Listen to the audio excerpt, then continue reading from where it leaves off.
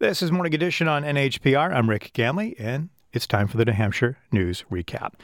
It has been 3 years since state officials announced New Hampshire's first case of COVID-19. Paul Kuno-Booth covers the health and equity beat for NHPR. He joins us now to talk about the pandemic's lingering effects here on Granite Staters and the state's workforce specifically. Good morning, Paul. Morning. So, Paul, where are we right now in this phase of the pandemic? Yeah, so I don't think it'll come as a surprise to anyone to say a lot has changed in 3 years. Most of the population now has some level of immunity to COVID, whether through previous infection, vaccines, or a combination of both. We also have better treatments, things like Paxlovid, which really cut the rate of severe disease for people at risk. So already, this winter, we didn't see the kind of massive surge in hospitalizations and deaths that we saw the last 2 years. But the virus does continue to circulate. Here is Dr. Benjamin Chan, the state epidemiologist, earlier this week. We still have people every day in New Hampshire being hospitalized and treated for COVID-19. We still have currently 1 to 2 people per day dying from COVID-19. And we're still dealing with various other impacts from the last 3 years. Staff shortages at hospitals, rising mental health challenges. Some people will have, lingering physical symptoms from long COVID, and about 3,000 Granite Staters have lost their lives. So there are a lot of people dealing with the loss of friends and loved ones. And we've heard the word endemic now thrown around a lot, Paul. That's the point when a disease can persist indefinitely, but it's no longer a major emergency. Are we really in that endemic phase now? So this is certainly where the people I spoke to think we're headed with this. In other words, they expect the virus to be with us indefinitely, continue circulating, continue causing sickness and hospitalization. It may spike every winter like flu and some other respiratory diseases. But as we said, it has become more manageable. We have better tools to prevent and treat it. So the doctors I spoke to said we're probably headed for a world where we treat it like some of those other illnesses, get an annual booster each fall, take basic precautions if you get sick, like staying home and masking. And if you do wind up in the hospital, hopefully there are these better treatments to deal with it at this point. Much like the seasonal flu is at this point. Correct. Yeah, burnout and staffing shortages are perennial issues with the healthcare workforce here in New Hampshire. They certainly were even before the pandemic, but it really exacerbated those longstanding problems. Is the healthcare workforce recovering? What's it look like 3 years after the pandemic began? So it doesn't look great, honestly. Hospitals say they're experiencing one of the most challenging periods since the pandemic began, and that's because of these staffing shortages. Workforce, as you said, was already an issue before COVID, but it's gotten a lot worse. A lot of people left healthcare entirely or retired early. Hospitals recently said the vacancy rate for registered nurses has gone from something like 9% to 18%. So hospitals are really struggling with high vacancy rates. They're paying a lot of money for sort of temporary staffing. And at the same time, they're seeing pent-up demand. A lot of people delayed care for chronic conditions during the pandemic. Other respiratory viruses like flu have also come back in full force now. And then on the back end, nursing homes have their own staffing issues and have had to limit their capacity. So a lot of hospitals can't discharge patients when they're ready for that lower level of care. So all this is combining to really max out hospital capacity and lead to longer wait times for patients. Yeah, and of course, this the lingering effects will just the long tail here will keep going. What are some of the other long-term impacts of the pandemic that's we're seeing in the healthcare system? So I think one, and again, this relates to the workforce issue, is just the impact of all this, the burnout, the trauma on the healthcare workforce.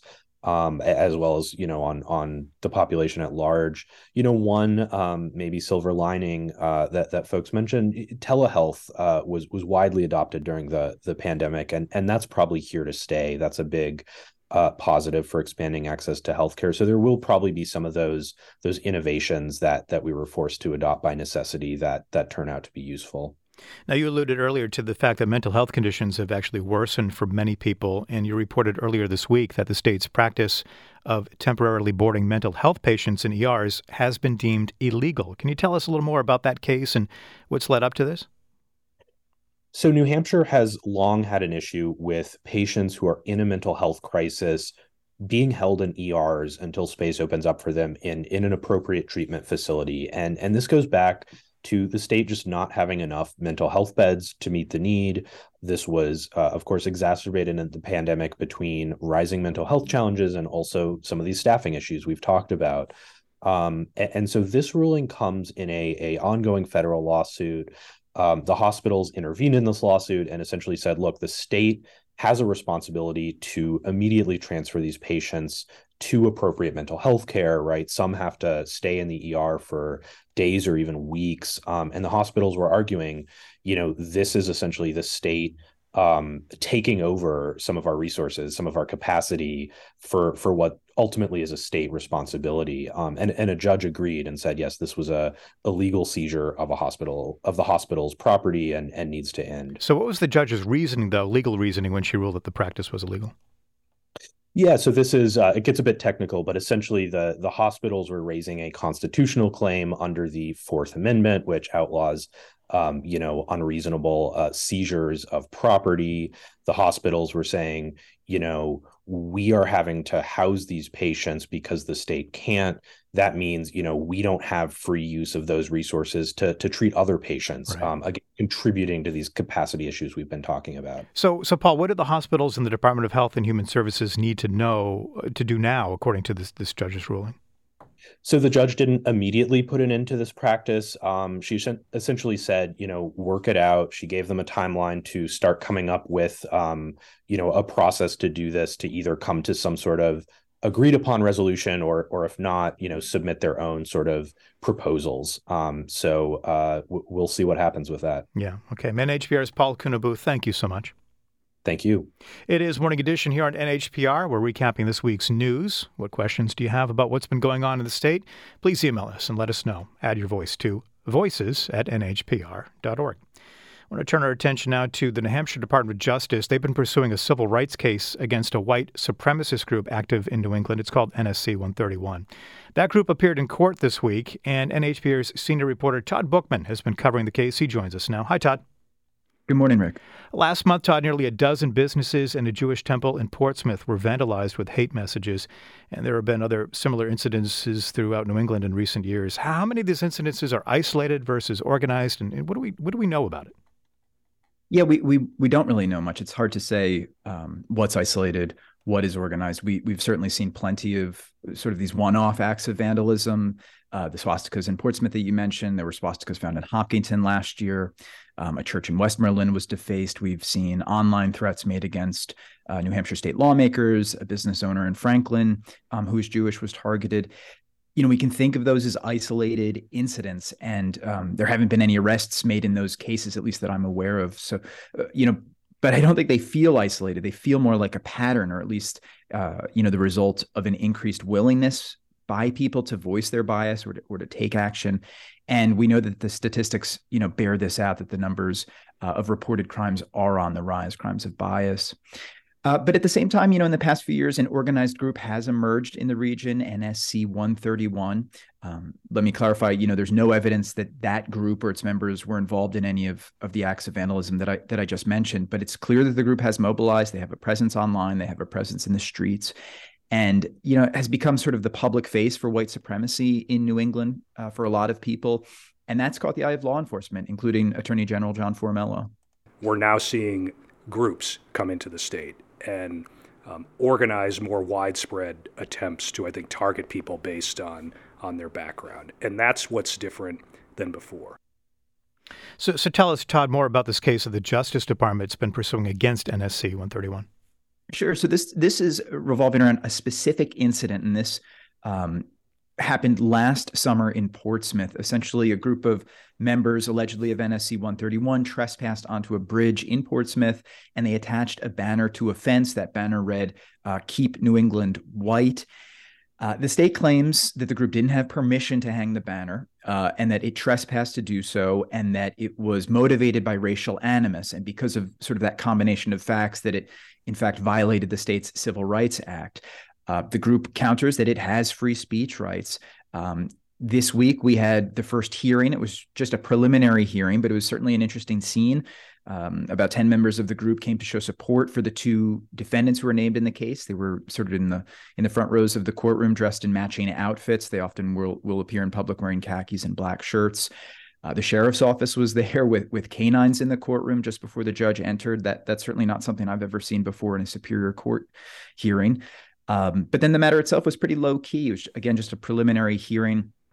The most interesting thing that came out of it really was that NSC members said that they were struggling to find an attorney to represent them, that they've reached out to numerous attorneys in New Hampshire. Nobody wants to take the case on. There are some questions certainly about the state's case here and the free speech rights of the group, but no lawyer in New Hampshire at least has been willing to step forward to represent the group, probably. So Todd, what's the Attorney General going to do to address hate crimes in general in the region? Well, I think they want to prosecute this case and get a civil ruling against the group, which would come with, financial penalties. But we're also hearing this sort of broader message from the Attorney General and the U.S. Attorney's Office, and that is they want victims of suspected acts of bias to report these crimes. They want to know when this is happening, and they're stressing that the government is going to take this really seriously. They're educating the public that, report this. But keep in mind that not every act of hate speech is a crime. There are a lot of protections for speech, including hate speech. But the government wants to know, they want evidence, and they want to take action where they can. That's really been the message coming from law enforcement. And what's the response been so far from communities that have been affected by these hate crimes? Well, we've seen, communities largely pull themselves together in the aftermath of these incidents. So we saw that in Portsmouth last week. A number of events in the community, businesses that were targeted have been supported by the public. Certainly the Temple Israel saw an outpouring of support. I spoke with Ali Sekou. He's a member of the Islamic Society of Greater Concord. And he said he also appreciated the state's legal action against NSC-131, but he pointed out that a lot of folks in positions of power in the state, may not fully understand what it's like to be the target of a hate crime. Because they will never be either black or immigrant or Muslim or whatever other hats, because you have to be one of these people to understand how we feel inside and outside. And I think his point there really, Rick, is that, an act of hate can definitely shake the wider community, but it's really, it has an impact. It really shakes the community of people who are being targeted the most. Absolutely. NHPR's Todd Bookman, thank you. Thank you, Rick. You can find more of his work and all of the stories that we talked about this morning at nhpr.org. And while you're there, we also suggest you check out the New Hampshire News Quiz. It is a quick, fun, and informative way to test your knowledge of the week's news. And we're here next Friday, as always, with a fresh recap, and we love to hear from you as well. I'm Rick Ganley. You're listening to NHPR.